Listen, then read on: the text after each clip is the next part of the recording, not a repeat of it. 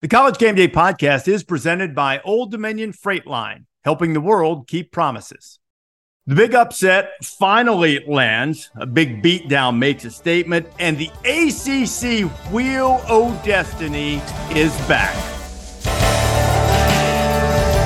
This is the College Game Day podcast for Monday, October 30th. Reese Davis and Pete Thamel here. Pete, great to have you back on the pod. You were away on assignment last week, landing that Michigan plane. And while a lot of other things have happened, and I guess that plane is still circling a little bit, how would you describe what covering that story has been? I mean, you've covered so many major stories. You've broken so many things. Your investigative chops are beyond dispute. How would you characterize this entire experience of the Michigan saga and story? It's been really interesting to cover as a reporter, Reese. It reminds me a little bit like in the same archetype of the Cam Newton story that unfolded, must have been, 12, 13 years ago now? In terms of like the stakes, right? The stakes at Michigan are the highest right now. And when Cam Newton's eligibility was in flux that year, would that have been, 07? No, 10. 10, sorry. Yeah, so now 13 years ago. Just as that unfolded and spun, and like there was, the overlays and themes are somewhat similar, right? Like, is this going to impact a potential national title, an eventual national title season?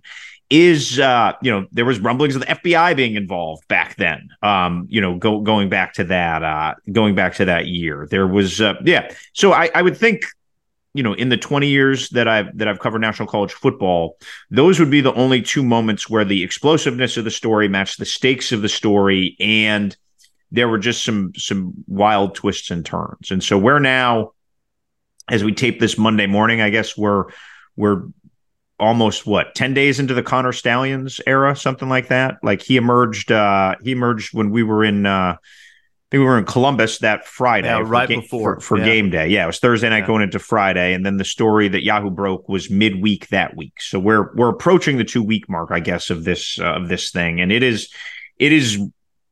gone at a pretty high clip in terms of rate and pace, and it'll be interesting to see if this week that things continue to spill out. So no, it's this will be the defining story of this college football season. Just because it will weave through the highest levels, because Michigan's really good. Like there's no disputing that. And so this is going to, I would have a hard time seeing this story not be in lockstep with everywhere that Michigan goes. And I think I've said it on the pod. Like I think Michigan is going to win the national title. Like that's not, and again, that's not a hot take, right? I feel like you may be in that camp right now too. Like, I am. Yeah. You got to pick one right now. Hey, to your credit, Reese, you picked him number one to start the year. You saw the collective talent of what they brought back. But ultimately, I think this story runs through the end of the season. It runs through the college football playoff if Michigan does make it. And then it runs through the fate of Jim Harbaugh. I thought, Pat McAfee had some interesting comments on the game day set on Saturday that it will be really interesting to see if Jim Harbaugh, come spring football, is still the coach at Michigan. Just he's had his own NFL aspirations. He's had flirtations. He's had opportunity with the Broncos last year. Does this, now the 3 investigations lingering over Michigan impact his future there? Does it impact Michigan's future with him? So I just think like this story has legs, and it's going to have legs for quite a while. And really impact the sport at the highest level, impact one of the highest level programs in the sport. And it's just there aren't a lot of things like that I cover at this point and say I've never done that. Like I've never seen one quite like this. It's a fascinating phenomenon, and Michigan has a game on Saturday, a rematch of the Big Ten championship game in a manner of speaking, I guess, and Purdue, team that they smashed in Indianapolis last year and will likely do again. And then Michigan's season will finally start the following week against Penn State. Whatever you think of the Nittany Lions going in there in that environment against a team that needs to prove its worth at the highest level will be a challenge. And in all honesty, the first real chance this season where you think, okay, this team is capable of beating Michigan if Michigan doesn't play to its level. And you also have to watch the cumulative effect. That's something I've tried to point out on game day. It's real easy to galvanize in the immediate aftermath of being challenged with something like this that calls into question how you have reached the level of success that you have.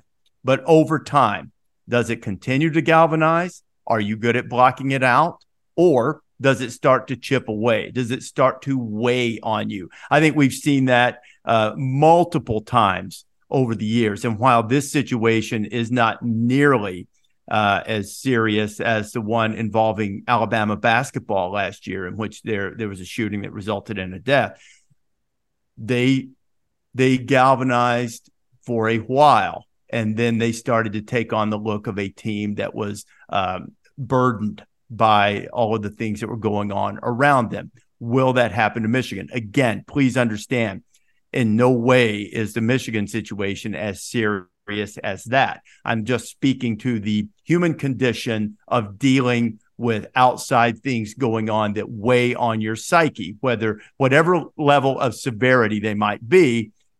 Things can weigh on you, and particularly in a team setting, does it start to diminish performance? And we'll find out. Or, does it continue to elevate Michigan because they feel like, that they're going against everybody and people are out to get them. One quick thing, and then I want to spin it to last weekend. If Jim Harbaugh does go to the NFL, it was called to my attention on Sunday that, and you may have the particulars on this, Pete. I don't think it's really big time necessary to be precisely accurate here at this point because Jim Harbaugh is still at Michigan, not going to the NFL at this moment. But I believe when Jim Tressel ran into his issues at Ohio State and was out and then was hired as a consultant or some such thing, that there was a period of time with the NFL team that hired him, I believe the Colts, before he assumed that role. Someone brought that up as to whether the NFL would be a little hesitant to be viewed as, for lack of a better term, an escape hatch without imposing some type of pushback.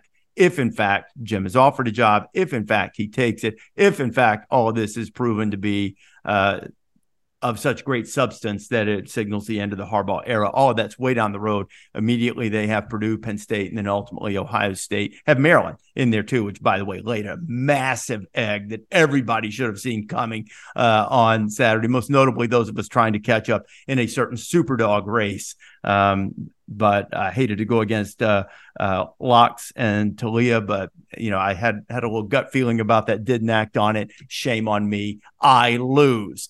Weekend Review is brought to you by Dr. Pepper. It ain't college football season without the delicious taste of an ice-cold Dr. Pepper, the one fans deserve. Pete, one of the things that we've talked about the last few weeks on this podcast and on College Game Day is that there hadn't been a playoff-altering season, the shape of the season-altering upset that had occurred. Now, Kansas was unranked, but I believe Kansas to be a good football team, so it wasn't, like losing to a 2-5 team that Oklahoma did, but it definitely changed the shape of the season. The Big 12 race now, everybody, half the league almost, has one loss and they're all tied for first place, and that's going to start to sort itself out. But this was one of those losses to Kansas that happens in college football, but it also is one that helped the entire picture take shape. And for the first time,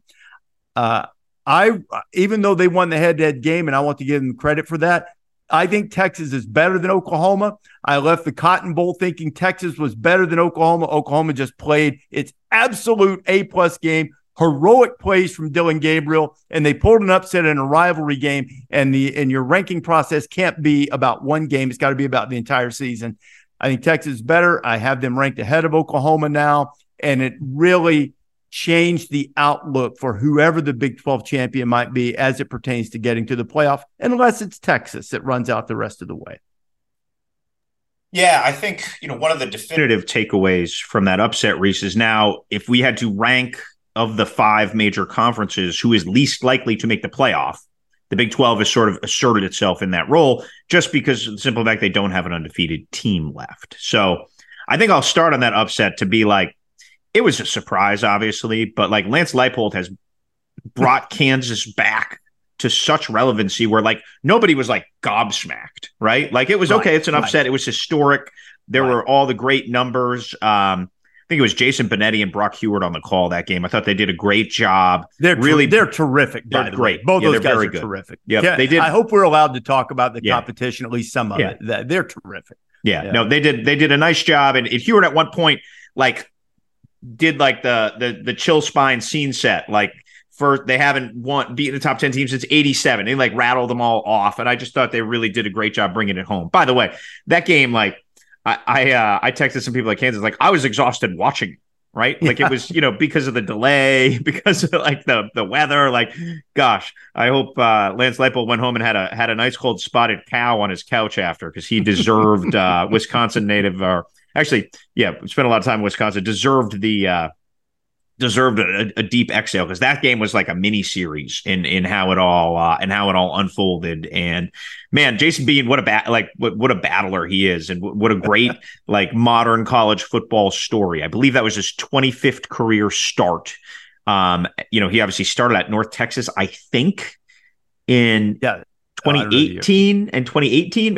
He's been around. You know what I mean? Like that mullet just didn't grow. That thing's been nurtured for a while. So, I think it sort of confirms some of our suspicions about Oklahoma, like just that they don't quite have that defense that, that is the level that we've seen Brent Venables build defenses before. They were a little light on talent on that defense. I think I mean, sign me up, like send us right back to Jerry World if we're going to get that rematch in the Big 12 title game, and not to dismiss anyone else's chances. Obviously K-State could throw a wrench in things this weekend. They're playing really well right now, by the way. Playing great. Really, really well right now. And Chris Kleiman won a lot of national titles at North Dakota State as a head coach and as a coordinator for a reason. That dude can build a team and build a program and get better. He is the best coach in the Big 12. And just don't think he won't have K-State ready. They have the Avery Johnson, the backup quarterback, who they've used in some change of pace situations. That is an interesting weapon for what will probably be, if Quinn Ewers doesn't play, like a low scoring kind of like slog of a game. It'll be fun to see what K-State has for Texas, because those dudes have won a lot of football games there. A lot of veterans. Whole O-line back. They found Giddens and Tail, but there's just that's a nice program. I think that's going to be a heck of a game in Austin on Saturday night. I do wonder though, Pete, because it was almost to the point where Will Howard and Avery Johnson were splitting snaps, but Howard's played really, really Lights well out since that started. He's responded to the challenge. Maybe it took some pressure off of him somehow, and he decided just to cut it loose. But, he threw 3 interceptions in that loss to Oklahoma State, which kind of got them going, by the way, which we'll talk about too. Oh, yeah. But he hasn't thrown, and he'd thrown one in every game before that, and he hasn't thrown one since. Texas had some trouble with Dylan Gabriel running. Now, a lot of that was scramble, escaping the pocket, but both Howard and Johnson have scored 6 touchdowns each on the ground, and we know obviously Kansas State's going to run the quarterback. I mean, look at who their OC is, so Colin Klein. Sure, they're going to run the quarterback.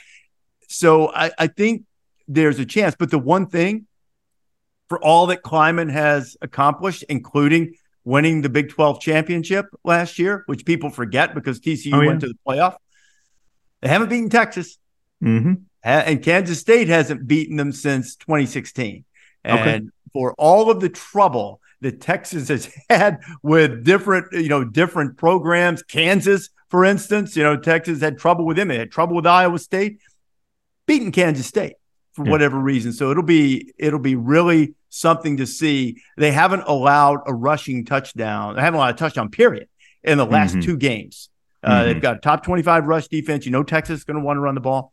I think that one's really fascinating. And Pete, that Brett Yormark is rooting so hard for Kansas State against Texas and for Oklahoma State, speaking of running the ball, against Oklahoma is they come in with Ollie Gordon, who, short of Barry Sanders' multiple back-to-back game runs, none of the other great Oklahoma State backs have done what this cat's doing. I mean, it's like over 500 the last 2 games. He's leading the nation in rushing now. Yeah, I mean, the great, with a little Halloween theme here, Reese, the great resuscitation of this college football season has been Oklahoma State. I mean, they were left for is Mike Gundy going to make it? Do they maybe have to make a hard decision on him? Because you go back to the end of last year, they lose to Wisconsin in the bowl game. Remember, West Virginia beat them in Stillwater, the game that might have saved Neil Brown's job. They got thumped in Bedlam. Kansas gobsmacked them, and K-State beat them 48-0. Like, they were reeling going into last year. And then the start of this season, South Alabama, which, by the way, has proven to be a pretty mediocre Sun Belt team this year. Mm-hmm. Like, they're not this isn't James Madison running undefeated in Wild. I want to say South Alabama's a 500 team. I mean, South Alabama smacked them. It was 33-7, but they essentially could have got shut out in that game. Lose to Iowa State, and then all of a sudden, you host K-State on that Friday night, October 6th, coming off a 48-0 loss to them last year. I'm thinking if they get blown out of their own building, there could be some changes. They at least would have to contemplate them. And now, again, Mike Gundy, a divisive guy, right? Like, just has always been, it might not be everybody's cup of tea, but he is an excellent college football coach and has been a consistently excellent college football coach at a place that's hard to win. And again, he's had some great stretches in his career and some great wins, but the 4 straight coming off of the no-show South Alabama and then the loss in Ames has to be some of his finest work, because the great coaches get their teams better, Reese, during the season. And Mike Gundy shifted the identity, and they're on a roll now, and they've clearly found a bell cow in Gordon.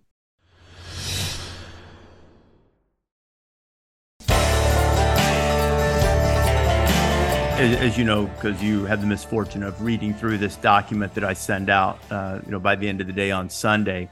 And a lot of times I'm sort of thinking about what I would like to talk about on the various games. If I get the on-camera leads that Kirk and Pat love to tease me about and stare at me and try to mess with me while I'm talking. But I was thinking about the Oklahoma State lead. And a lot of what you said is what I thought about with Mike. I've always gotten along with Mike well.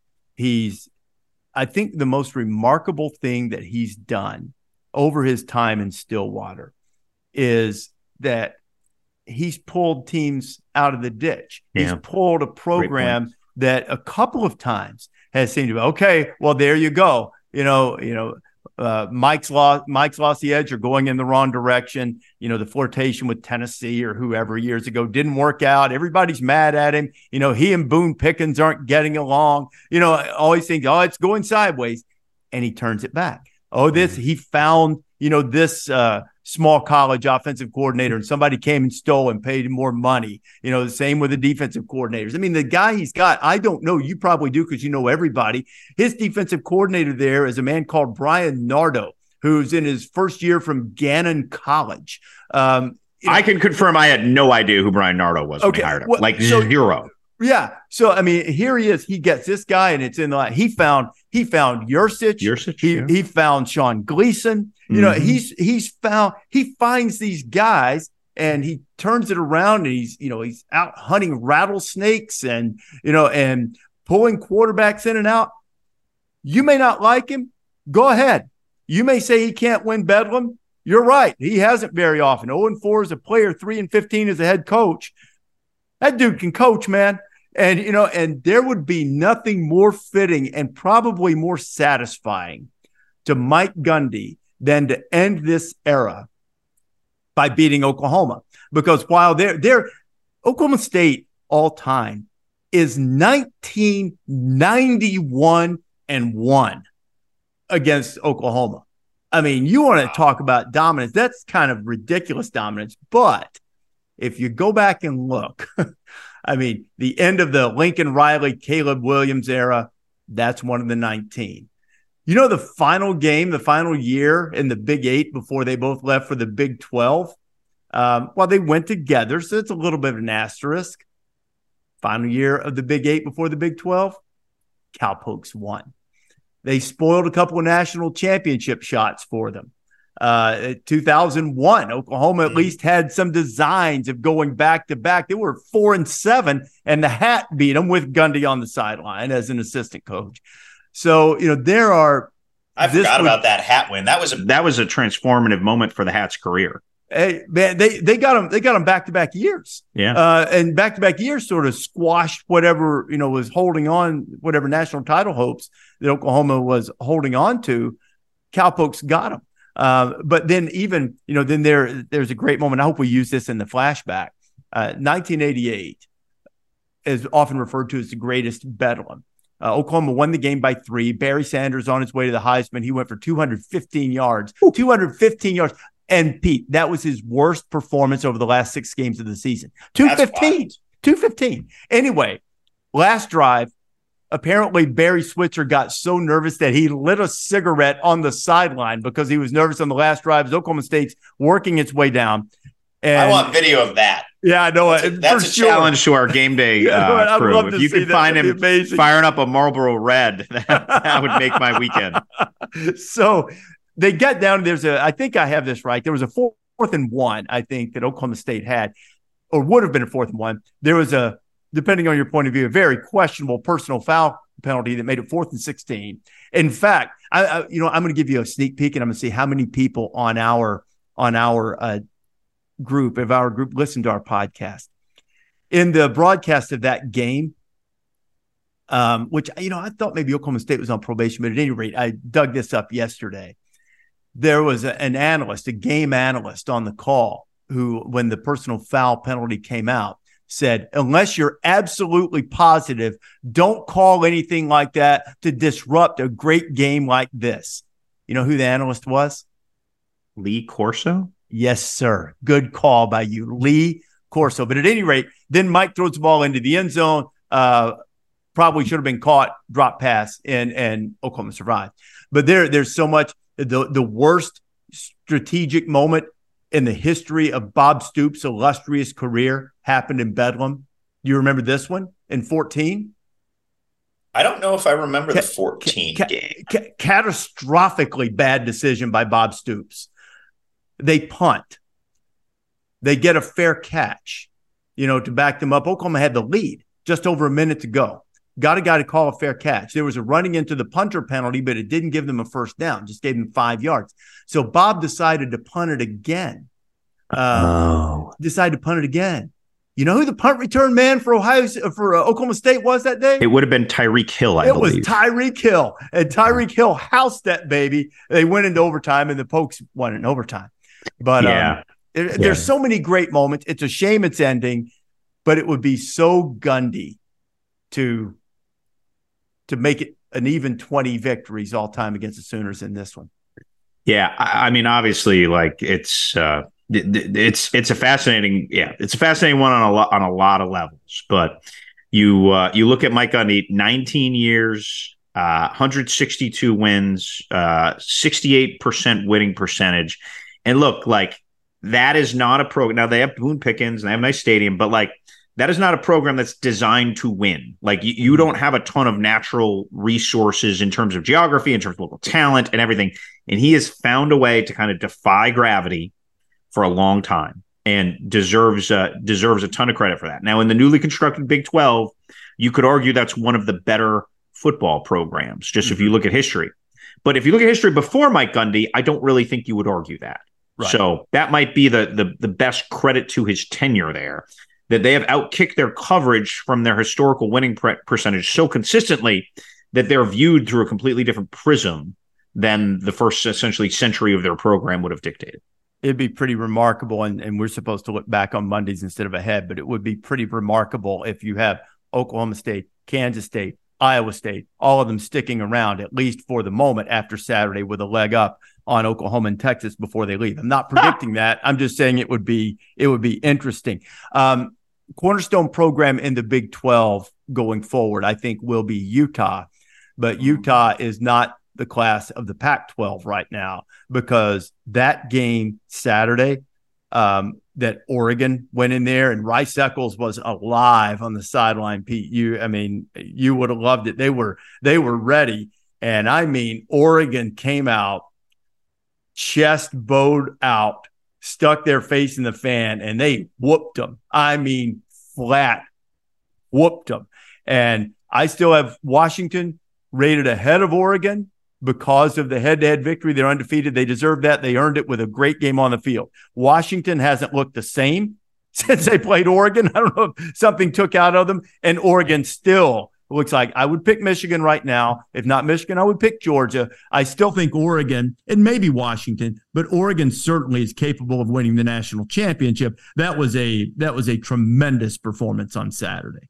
It really was, Reese. And you have to think, essentially, Dan Lanning and what he's building in Eugene is very different than what Chip Kelly built in Eugene, right? Chip Kelly built it on speed and tempo. It was an innovative offense that was, I mean, they were literally a step ahead of like everybody for a while. Dan Lanning is really following the blueprint of how Kyle Whittingham built it, right? They are going to be a tough, power, balanced football team, dominant on the lines, and you don't go ragdoll Utah. It would be like they were joking on the game day set on Saturday. It'd be like, you know, the battle royal with Kyle Whittingham. Like, that's not somebody you want to wrestle with. And they went in their house. How about 81 straight sellouts there? That number hit different. Like, for a program, and this is a compliment to them, that didn't have a ton of history, you know, before really, you know, they're in the Mountain West. They're a good program. Like, boy, have the people in Salt Lake rallied around that program. And I mean, that place looked like a snake pit. The game day scene looked awesome on Saturday, Reese. It looked as deep and as vast as anywhere we've been in recent years. And it's hard to go into the venue of a team that's built on toughness and just simply body slam them. Mm-hmm. And that's what Dan Lanning and his team did. So all the credit in the world to him, Bo Nix, Bucky Irving, and the whole crew, because they put on that was a muscle flex, right? If you were going to sum that game up in a GIF, it would be one of those big duck D tackles with two muscles up, because they did an unbelievable job. How about Lanning coming to the set in front of that crowd? Yeah, which, you know, the Utah crowd got after him. There is certainly an element of concern, because while most of them got after, all of them, because nothing happened, all of them got after him in a way that one would expect, you know, and you can have a crowd of thousands as we did. It only takes one knucklehead, you know, to make everybody look bad. But Utah, instead, they did the smart thing. They just yelled at him. They did show their great appreciation for Dan Lanning coming and for his program by telling, there were a lot of guys in the front row that were telling him they thought that the Ducks were number one. And I was maybe a different one digit off. Okay. Yeah, it was. Yeah. But anyway, that's what they were signaling. But that, you know, it was all in fun. And Lanning's not scared. It was fun. One of his confidants, I was standing close to on the sideline. They scored the first touchdown, and he poked me. He says, "Watch this. Watch what's going to happen." He said he had a 2-point play dialed up, something. And Utah was either ready or didn't give him the look, and they ended up kicking the thing. But, you know, didn't they do that in Seattle? Yeah, they did do it in Seattle also. It made the game goofy because it puts everybody off track. Put the score off, yeah. So he had something ready this time, and they ended up being smart enough, didn't have the look, so they didn't try to force it. But I was really impressed again. They just keep rolling defensive linemen in there. And I would be remiss to say, while it was an absolute physical beatdown, Utah was anything but at full strength. I'm not making any excuses. The far better team won the game. There's no question about that. But Utah is not at full strength. And now you do wonder about them going down the rest of the season. It appears they're probably out of the Pac-12 championship game picture. But, hey, that's a balanced conference with a lot of good teams at the top. I think there are more good teams at the top there than in any other league. So, you know, maybe not. How about this ACC Wheel of Destiny thing? Do you remember this? I know you're busy covering things. We used to have the big wheel that we spun on college football final. I remember it. I'm going to match your game show reference, though, and just it had to be noted, and we were texting a little bit about this on Saturday. I didn't bring it up. So the NC State Clemson game is in flux, right? So I am like, okay, I got to get to the CW, right? And now I don't know like the CW, and it doesn't auto-populate with like ESPN2, like, you know, YouTube kind of like is intuitive to what you go to.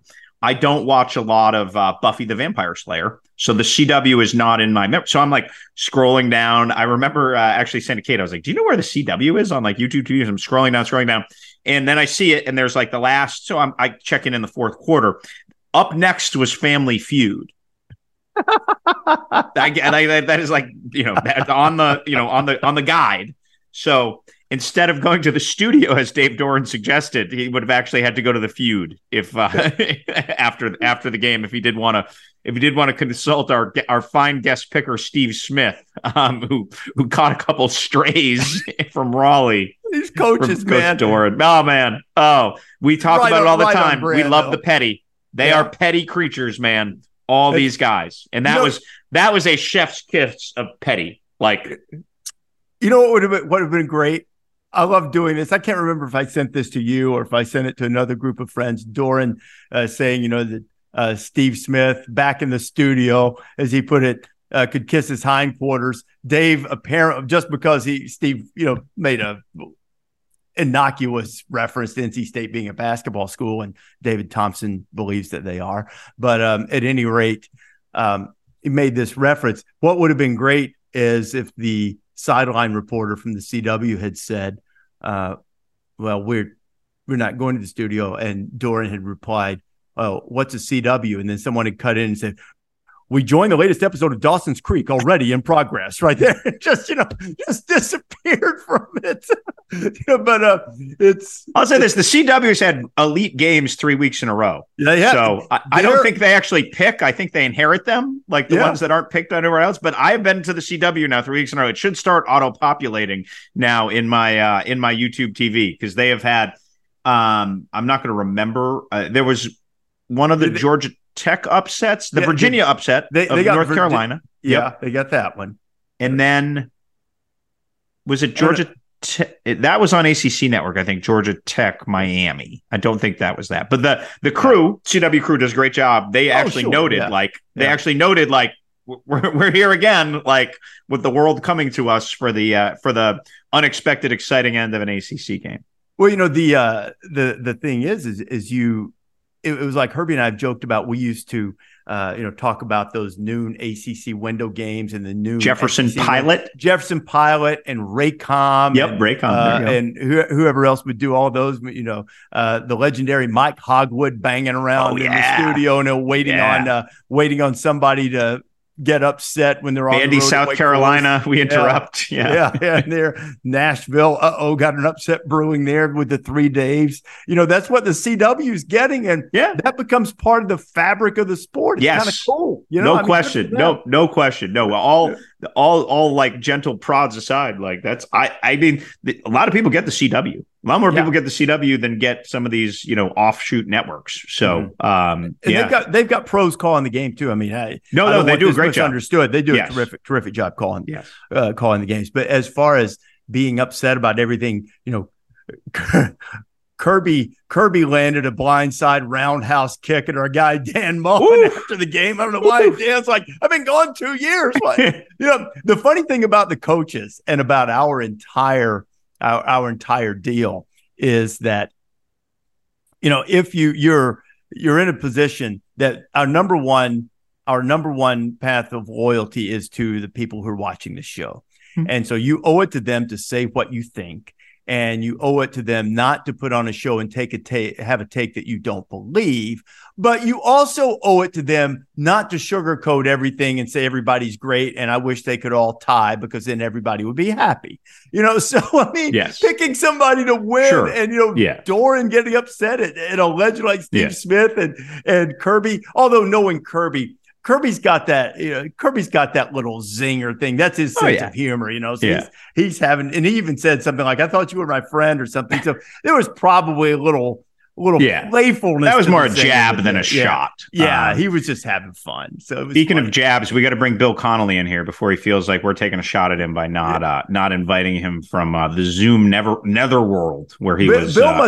I think Bill's hiding information from me, Pete. I was trying to get a little insight analytically yesterday about the Kirby Moore offense at Missouri as I was kind of thinking ahead and looking ahead to Georgia. And he flat shut me down after one text, like no response. There were two. Like, there were two. That's not true. Well, I got to go look right now and see. Let's see what we got. I think you shut me down. I was like, well, I'm not trying to steal your column, Bill. I'm just looking for a little insight here. There were two, but the second one was kind of like okay, no, you're right. It continuation of the first. So I apologize. I apologize. That's on me. It has just been kind of baffling. The changes really just kind of have been more, kind of just rounding the edges instead of making any massive. But no, I'm not hiding secret information. I assure you. I was like, okay, I overlooked it. I went down the street and had. Did he send you a link to an ESPN Plus subscription? Yeah, he did. Hey, Bill, that's been problematic lately too, but it finally worked again. I guess they got the bugs out. Pete and I were having the same issue. We tried to get to your thing. We'd log into the ESPN Plus, and it just went into this endless loop. Yeah, you have a tip to end that because I'm still in the loop. The tip that I've been told works is just to contact the help desk and they'll get it taken care of very quickly. I end up saying that a lot on Twitter, actually, to people, and I feel bad. Oh, so we weren't the only ones. No, it's been like, I don't know if a bunch of people's subscriptions just renewed at the beginning of football season or something. I guess that's a possibility, but once the season started, it was pretty constant. So I've got the bundle. I might bundle with I have the bundle too. Disney and Hulu and something else. Disney Plus, man, that is the key to parenthood. Whew. Yeah. Our 12-year-old was all about the Marvel and the Disney stuff, and then just one day became too old decided she was too old for all of it and just stopped completely. It was you have that to look forward to in a few more years, but you got a little ways to go, I think. Teddy Thamel refers to television as poo. He just points to it and says poo.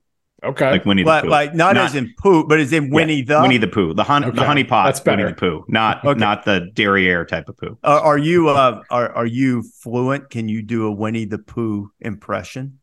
I can do a Winnie the Pooh impression necessarily. I mean, he just kind of is like a little bit of a giggler, like whoo. No. I mean, you as the father, you should be embracing this and creating. You do all that. We're a fan of. Say as like Pooh would say, "Oh, hello there." That's it. Oh, hello there. Okay, pretty good. Not bad.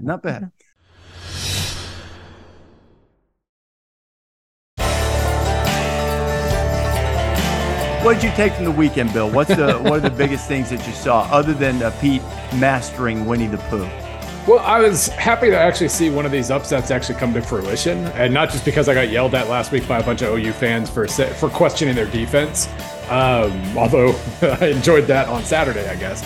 But no, I mean, this whole season has been kind of defined by a bunch of favorites looking shaky and then winning anyway. And it's, because of that, we're set up for a really interesting November here. A lot of teams still have 0 or 1 losses, and the playoff race could go in a lot of different directions. But it was, from Auburn, Georgia on down, it was a bunch of, oh, wow, are we going to see something? Never mind. The favorite just scored 2 touchdowns and put it away. Seeing Kansas it looked like that was going to happen again. And then Kansas completes the big 4th down and allows OU to go right back down the field, but makes that final stop. It was cool. Like the goalpost coming down, the unexpected is kind of part of the fabric. The lake. Come on. The lake. I am not required to acknowledge anything about Kansas football, any specifics. In fact, every time I get excited for Lance Leipold, I get yelled at by my kind, I guess, but I just get to point out I have an exemption. I've been the biggest Lance Leipold fan in the world since he was at Whitewater, so I get to continue rooting for Leipold to succeed. Did a big story last year there, right? Yes. Yeah. He's the one person I haven't ever jinxed. Usually when I go to your school and write about interesting things your coach is doing, you immediately go on like a 4-game losing streak, but I couldn't even jinx that with Kansas. So he's jinx proof at this point. What do you make of Washington? And I want to start by saying I know Michael Penix had the flu. There was kind of the obvious hangover situation with Arizona State, though that seemed a bit extreme to me. No offensive touchdowns with that group. And then Saturday night, who knows what happens if Stanford receiver doesn't drop the 4th down pass on the trick play. I mean, maybe Washington still wins. I'm not going to say, they would have lost. But I've had a lot of faith in them, and I still do. but I do wonder, if they peaked, a little bit. Teams have peaks and valleys, and you hit that emotional high with that game against Oregon, and they haven't been able to get it back up to this point. What do you make of that? Yeah, I'm still not worried about the offense. I mean, obviously the red zone failures against Arizona State were a problem, but really that was just, they fumbled like 4 times, and they've had a little bit of an issue with that this year, but it's still pretty random. And I'm not too concerned about the offense, but the defense now, when I mentioned OU's defense a second ago, like one thing I've been doing a pretty good job of these last couple of years is just kind of watching like who's overachieving or underachieving versus projections offensively, defensively, and whatnot, because it kind of allows you to spot trends or see into the future a little bit. OU was struggling in that regard. Washington's now underachieved defensively in 4 of the last 5 games. And one of those was Oregon. They ended up underachieved by like 3 points. That wasn't that big a deal. But the Arizona game was, the Cal game was a warning sign. The 59-32 game. Arizona, maybe we didn't really know that suddenly they had an amazing quarterback behind center, and that was a little bit of a surprise. But Oregon was shaky. Stanford was beyond shaky. They just don't disrupt anybody.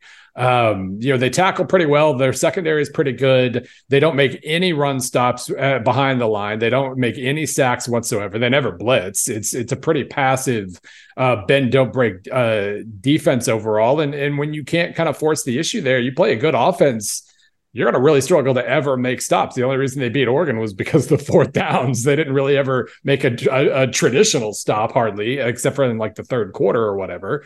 But that I do think that's as we get into more and more important games against more and more good offenses. They played Oregon, but they got USC, they've got Oregon State, maybe Washington State will have found a rhythm again before then.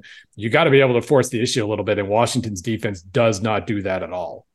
Can we discuss the Oregon State game? Because I'm going to admit I went to bed, and there was supposedly a gobsmacking fake punt call. Yeah, a fake field goal. Fake field goal. Fake field goal was right, Bill. Yeah, they would have had to walk it off. What, 30 yards?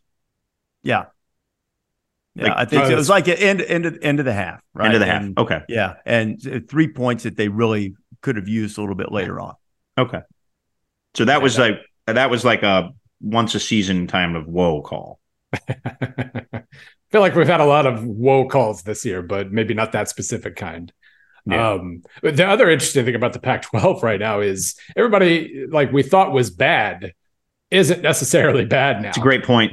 Arizona changes quarterbacks and just absolutely ignites. Arizona State's defense is awesome now out of the blue. Luckily for Washington, they don't have an offense, but it's been really interesting to see the ups and downs within that conference. Washington State's obviously trending very, very poorly at the moment, but the 2 Arizona schools are bouncing in the other direction. So it's been a really, really entertaining year. It makes me sad about everything. I've just been ignoring about everything that's coming down the pike in this regard with the Pac-12 and everything else. But it's been a really, really interesting year just for plot twists.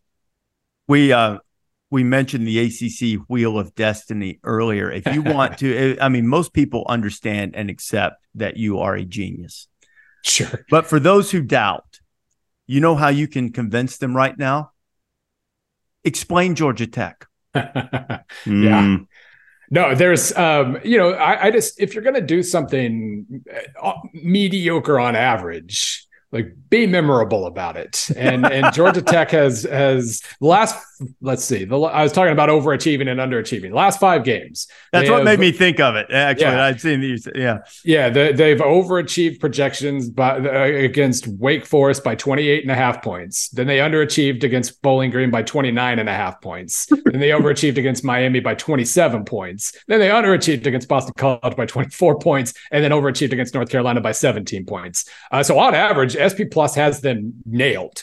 It's just, average versus, standard deviation is a little bit of a different story there. They're a flawed team with athletes and a coach that doesn't mind taking some chances. And I guess this is the ultimate in volatility right here. You want high variance if you're an underdog team. You want to give yourself a chance to either win an upset or get blown out. And this is the most high variance team of all time. And you know what? that team, first of all, they wrecked North Carolina's hopes, wrecked them. And guess who they play and what network they're on Saturday, Pete Thamel?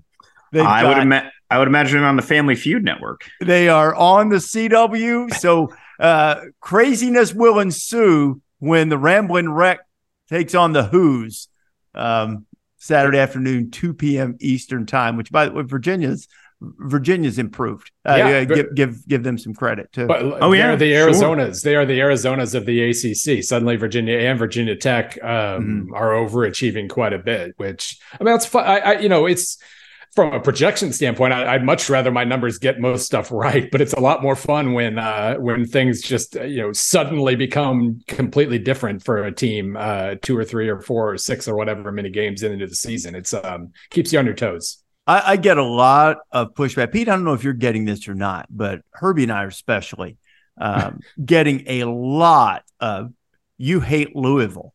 Well, I mean, that's just simply not true. It's sort of what we were talking about earlier, that you can't pick everybody to win and say everybody's great every week. Half the team still lose, Reese. Is that what you're saying? Every week? Yeah, that's what Lou Holtz said. That we came on the air for a college football final one night, and Holtz said, every week 50% of the teams are going to lose. And so I just sort of looked at him, looked back at the camera, and said, "I promise we're going to get more in depth later." But Louisville, that was a really impressive performance. Yep. What we said on game day Saturday proved to be true. Without Riley Leonard at a good clip, they didn't, it hurt their chances, but it was well beyond that. I mean, well beyond that in terms of dominance. What do you make of Louisville right now, Bill? Yeah, I mean, their defense is kind of the main surprise here. Obviously, it fell apart against Pitt for whatever reason. But I mean, that's when you hire Jeff Brom, you assume you're going to get kind of creative and efficient, and you're going to do some fun things offensively. Defensively, who knows, really? But he's done a really good job of just crafting a super aggressive identity on both sides of the ball. They throw punches, they throw haymakers, and they're landing a lot more of them recently. And they're, I say haymakers, but they're not all like that Boston College game where it's just 40-yard pass after 40-yard pass. They're efficient now too. They ran the ball really because stopping Duke isn't as hard as it was a few weeks ago. Riley Leonard, every time he tried to plant on that ankle, it looked like he was about to fall over. It's been kind of awkward to watch these last couple of weeks, but running the ball that well on the Duke defense is ridiculously impressive. And they have a chance. I mean, basically the chaos teams left. I wrote this in my Sunday night column. If you're rooting for chaos down the stretch here, you're rooting for one of the SEC teams that plays Georgia, be it Ole Miss or Tennessee or Missouri. And Ole Miss and Missouri both have one loss still. Or you're rooting for Louisville because they have one loss. They can absolutely play themselves into a nice spot here. And they finish the year with Florida, potentially, if they keep winning, with Florida State in the ACC championship. So yeah, they're just a chaos team in general. They really, really are fun to watch. And I personally do not root against. I personally do not hate Louisville. I can't. No, speak unlike Reese, yeah. I don't really know where that came from. It's been really strange. I think they have kind of a salty fan base, Reese. It's just Louisville fans are a little salty. Yeah, it's been kind of up and down. Yeah. My standard response to all of that stuff is always, I missed all the thank you notes for the nice stuff I said. $1 to Bill Rafter. Oh yeah. They never remember that. It's the one thing that is surprising about the ACC, Pete, is for inside track to the ACC championship game against Florida State, Louisville and Virginia Tech. Yeah, no, that's. It's unbelievable. To put a bow on Louisville, Brom really searched because they had some high moments at Purdue, including making the title game last year. But he had been searching before last season for that right piece at defensive coordinator. He went through quite a few. Bob Diaco made a quick cameo there. Their DC left for Wake two seasons ago. And they just never had quite found that piece right. And Brom had talked pretty openly about his struggles with that. Now he has old Ron English. Promoted him from on the staff. Ron English, former DC at Michigan, former head coach at Eastern Michigan. He's been around a little bit. And if you really look at Louisville, I think their defense might be the most surprising unit to me in college football this season. To think Louisville's scoring defense would be ahead of their scoring offense, pretty surprising, right? Especially with the way that Braum plays. Top 10 rush defense. Again, they have good players, but I give them credit for maximizing those players and putting them in position. I think like Ron English isn't like the sexiest name on the board, but that'd be a pretty good Broyles nominee just for the work done there. With what was given. Yeah, he's making the most of a really good defensive line. They can get pressure without blitzing very much. And I was looking through the millions of stats I try to track in a given week. They're fourth in tackle success rate. They don't miss tackles. Well, above all else, they do well. You can still kind of create some glitches downfield. Like when they give up a good pass, it's a pretty big pass, lots of 20-yard gains. But that's the only way to break them right now. Their run defense is fantastic, and they're just better than most of the offensive lines they face. And that'll be super interesting against Florida State. Florida State's offensive, I don't want to pretend like it's still 2018 or whatever. Their offensive line has come a long way over the last couple of years. But if you're trying to list out potential weak spots for FSU, you might still try to start there, and Louisville might be able to take advantage of that. I mean, it's really a fascinating thing because I think they have a trip to Miami, and Miami's very capable. But we talked about earlier in the season that the schedule was in their favor, and now they're taking advantage of it. And they're playing Virginia Tech this weekend, run the quarterback. They've had some explosive runs, and Bashal Tootin has been, really good for them too. And Kyron Drones taking over has made Virginia Tech a little bit different. But I look, regardless, I almost want to bow up against the people just to tweak them and have some fun. But I think Louisville's really good. I did. Yeah. I know what they got mad about. They got mad about my whole "if you're not good enough, a loss will find you," because what I just said about the schedule is true. They missed the major perceived contenders in the ACC, but not quite good enough to get through it unbeaten. All I mean by that, and I think I've explained this 100 times, is if you're basing your assessment of what a team can accomplish solely on the fact that they miss teams X, Y, and Z on their schedule, that's not good enough. Yeah. You're going to lose to somebody. And, you take Michigan, for instance. Michigan is good enough. Now, Michigan may lose to Penn State. They may lose to Ohio State, but Michigan's not going to lose to Minnesota. They're not going to lose to Rutgers, and you're not going to lose, and I don't mean to be taking a shot at Louisville. They're not going to lose to Pittsburgh, so it's the one thing though, is I noticed that Braum had said that it's sort of against his nature. They have, Plummer's thrown a bunch of interceptions, or more than they would like, maybe is a better way to put it. So, take some shots. They're going to run the ball too with Jamar Jordan, which is a really, really, really good idea. Yes. To run the ball with him. He's been magnificent. Yeah.